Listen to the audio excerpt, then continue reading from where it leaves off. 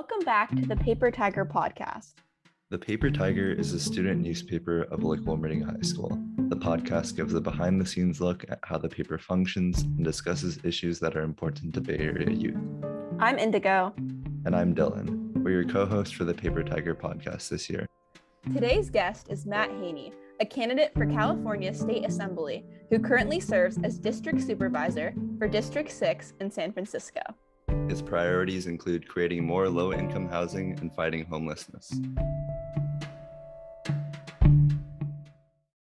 Thank you for being on the podcast.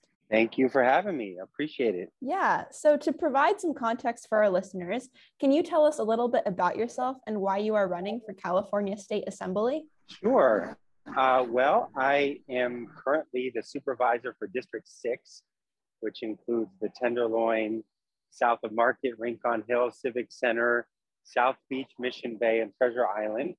I've been in elected office in San Francisco for nearly 10 years. I also served on the Board of Education as the president of the Board of Education here for SFUSD for a number of years. And I'm born and raised in the Bay Area. My family's from San Francisco.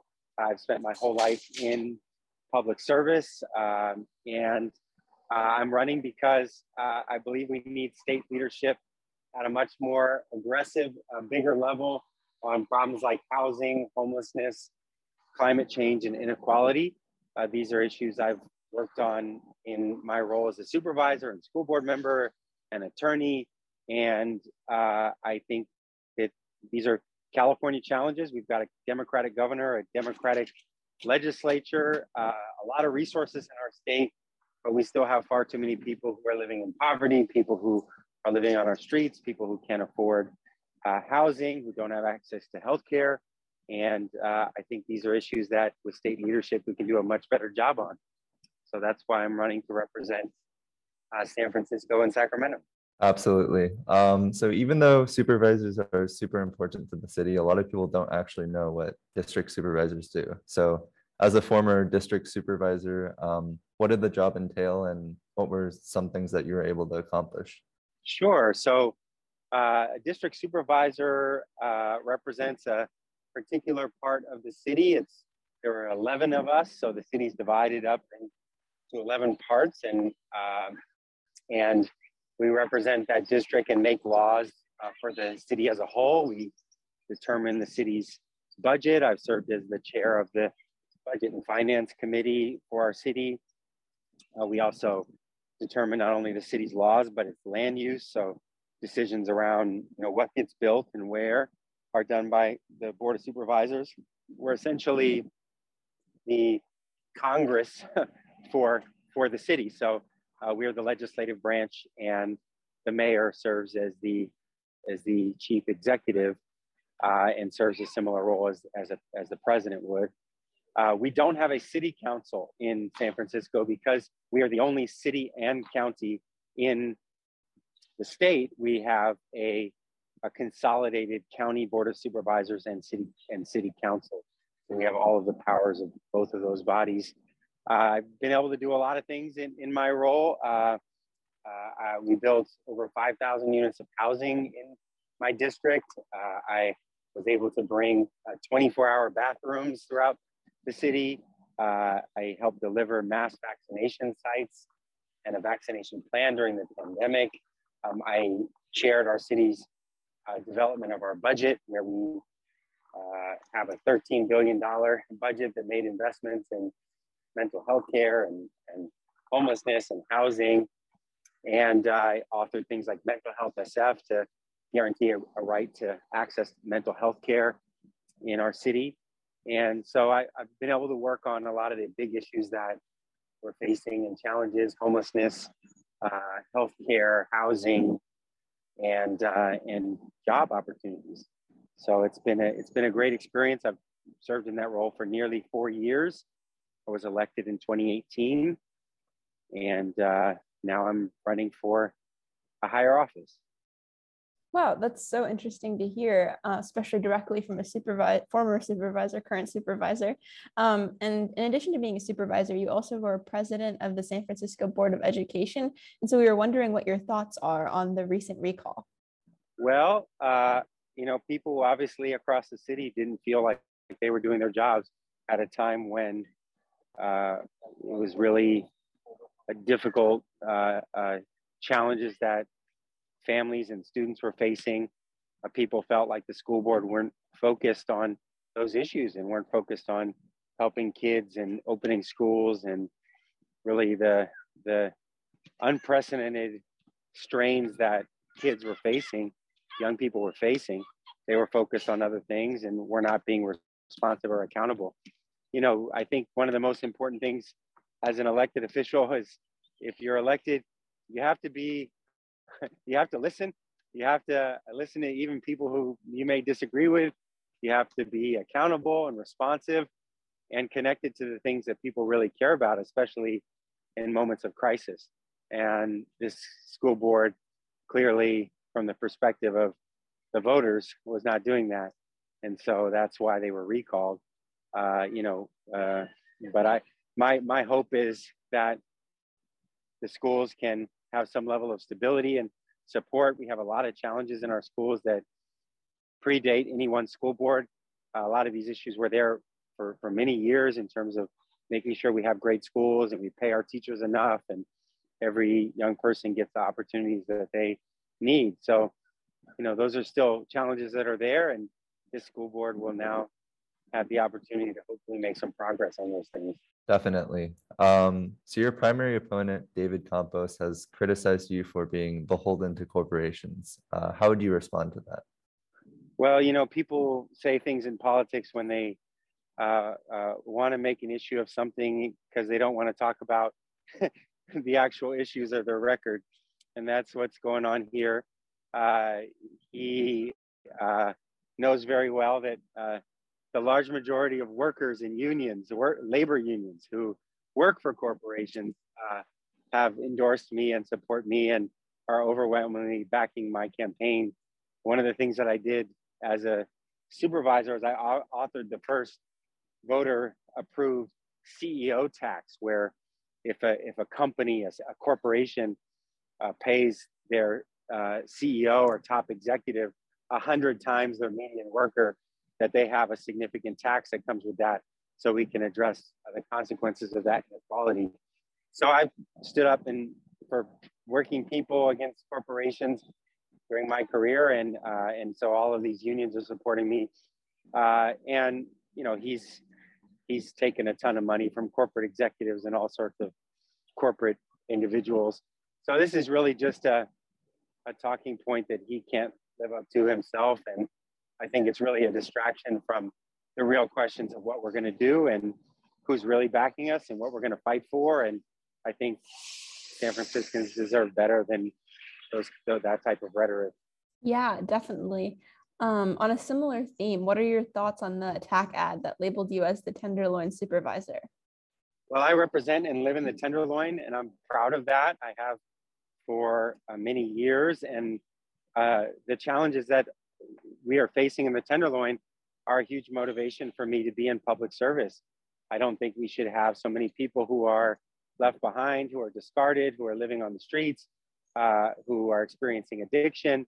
And I've worked really hard on those issues and for the Tenderloin for many years. And the reason why I'm running for state office is because I think that the Tenderloin is less responsible for its own issues and more a reflection of the broader societal failures to take care of everyone in our communities and make sure they have a place to live and healthcare.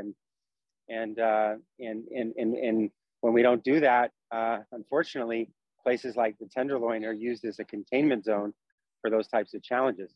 So that's been a huge part of what I want to do and why I'm running. I think David Campos has never, unfortunately, been involved in any of those issues from in my experience. And the first time I've heard him talk about the Tenderloin is in this kind of attempt to malign me by associating me with this neighborhood. So I think it's unfortunate, and I think the the people of the Tenderloin deserve somebody who's going to listen to them and fight for them and be present for them. And I think it's not a good sign when the only time they've heard him talk about them is as an attack line. So, the Tenderloin is a place with a lot of challenges, and certainly needs someone who's going to work on those issues. And those issues are bigger than what one neighborhood can solve. But what they definitely don't deserve is to be used as essentially a dog whistle attack.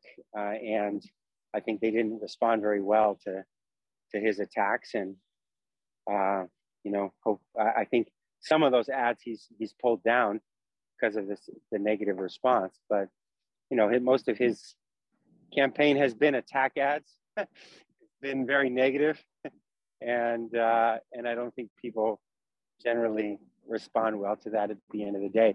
They want to know what you're for. They want to know what you stand for. They want to hear a hopeful message, not just all of the issues that you have with your opponent. And David Campos and I supported each other for years. We're friends. We're allies. He supported me very actively when I was running for every office I've run for.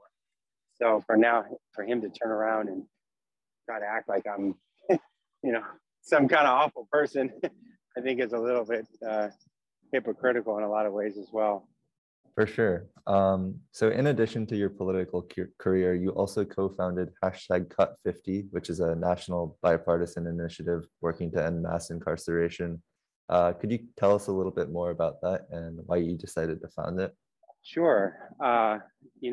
Mass incarceration has had hugely detrimental and devastating impacts on our society, on our country. We incarcerate more people at a higher rate than anywhere in the world by far. And many of those people are Black and brown. And it's something that has really had negative ripple effects on communities across our state and country. And so, we have alternatives that work better. When somebody, especially young people, may commit a crime or find themselves in the criminal justice system, we really have to use that as an opportunity for intervention, to get them treatment, to get them care, to get them out of a life of crime into something more safe and stable. And mass incarceration was doing the opposite, and it's very expensive and harmful. And so thankfully we started to move in the other direction. But a lot of this was also done in really elevating the issue of criminal justice reform to be more of a political issue that we talk about. 10 years ago, there was no presidential candidates. There were no statewide candidates that were talking about criminal justice reform as an important priority. And so Cut50 was really about bringing that policy forward, building new coalitions, and making an impact. And we were able to make a lot of change all over the country. It's awesome to hear. And another issue you really care a lot about is affordable housing. And so what do you think personally has been getting in the way of San Francisco building more housing? There's a lot of parts of the city where they are strongly against any type of new housing, affordable or otherwise. And unfortunately, we've had zoning that has prevented housing from being built in some parts of the city, where you can't build apartments at all. We have situations where we have areas available to build housing, but we don't have enough funding. There's not nearly enough public funding that's dedicated to affordable housing. So a combination of not investing in it and also getting in our own way by setting up these laws that prevent apartments from being built to begin with. And so, those are things, both things that I've really been working to change. What initially inspired you to get into politics? I was involved in working on a lot of the issues that I'm working on now, but I wasn't really in the political arena itself. And so I first got involved in politics itself through the campaign, the Barack Obama campaign for president in 2008. And I ended up going all over the country and helping him and working in the White House. And that kind of gave me a sense of what was possible in politics, and that, I really felt that he was speaking to my generation and to the issues that I cared about. And it was the first politician really that I felt, resonated with me and my peers. And so that, led me to want to get more involved, to want to bring a similar message to politics, and to bring some of that to local politics. And so that was what really initiated my involvement in 2008 after the presidential campaign. Yeah. And so on a more like state, local level, one of the missions of this podcast is to educate high schoolers about the more state, local politics as well as bigger issues. And so is there anything you wish people knew about more like local, state political issues? Well, I think, there's always a lot of attention to the federal issues, and I understand that. And, Donald Trump and otherwise, garners a lot of attention, but most of the things that impacts the lives of people, in San Francisco and young people, a lot of those issues are local and state issues. And, if you think about public education, it's funded at the state level. If you look at healthcare, it's mostly a state issue. Most people who are incarcerated in state jails and state prisons or local jails. So most of the issues that impact us are local or state, and yet a lot of people don't pay as much attention to the local or state government. Our member of Congress has a lot of power because she's the speaker, but most members of Congress don't have that much power because, they're one of, hundreds, and they often are sort of much more at the whim of leadership or what exactly, their seniority, and individual members of Congress can't move that much. Most bills are kind of really larger efforts where one person doesn't have that big of a role. Whereas at the local and state level, we can author laws and we can have an immediate impact on people's lives and on their communities and neighborhoods. And so I would just encourage people to pay more attention to local and state government, and the state in particular. I mean, when I was growing up, I had no idea what the state assembly was or state senate or anything like that, but you may be paying attention to the president or Congress and whatnot. But ultimately, a lot of the things that were impacting me and my friends and my community and my family were being done in Sacramento. And so I just really encourage people to, Sacramento doesn't get a lot of attention because Sacramento is kind of like a cow town, it's sort of off the radar. People don't think about it that much, and it's not on your news, it's not on MSNBC and all of that, but CNN, but ultimately the things that happen there are very important. For sure. So you've touched on this a little bit before, but if elected, what do you hope to accomplish as an assembly member? Well, I hope to solve all of the problems for California.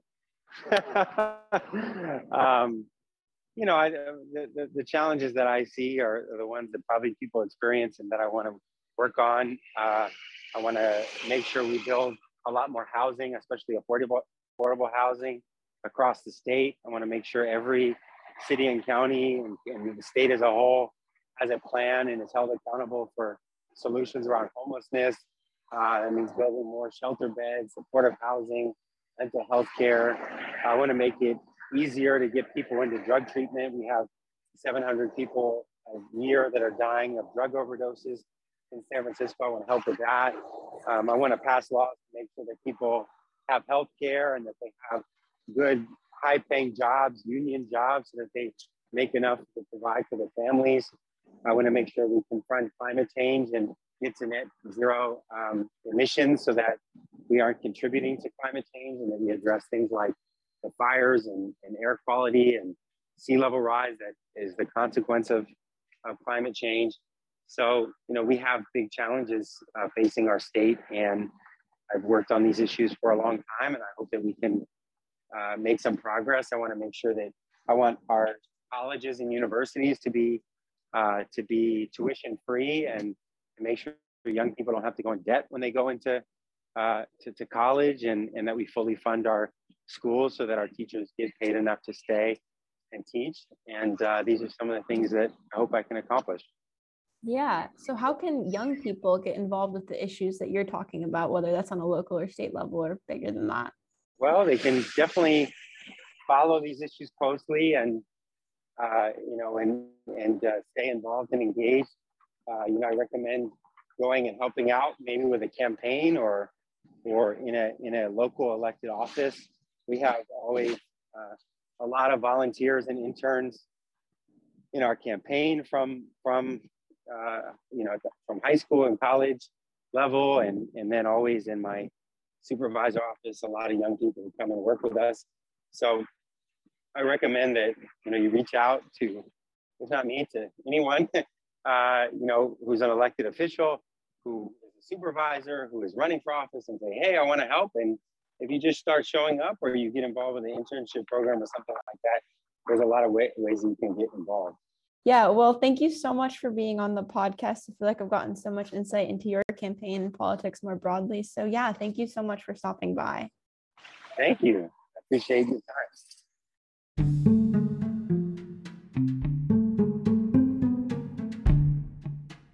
Thanks for listening to the Paper Tiger podcast. To learn more about Matt Haney, check out matthaney.com or follow @MattHaneySF on Instagram. Make sure to vote in the special general election for California State Assembly, District 17, if you're eligible. To register to vote, check out vote.org. You can also pre-register to vote if you're over 16. Make sure to tune into our next episode, and for more content, visit our website, lwhspapertiger.org, or follow @lwpapertiger on Instagram. See you next time.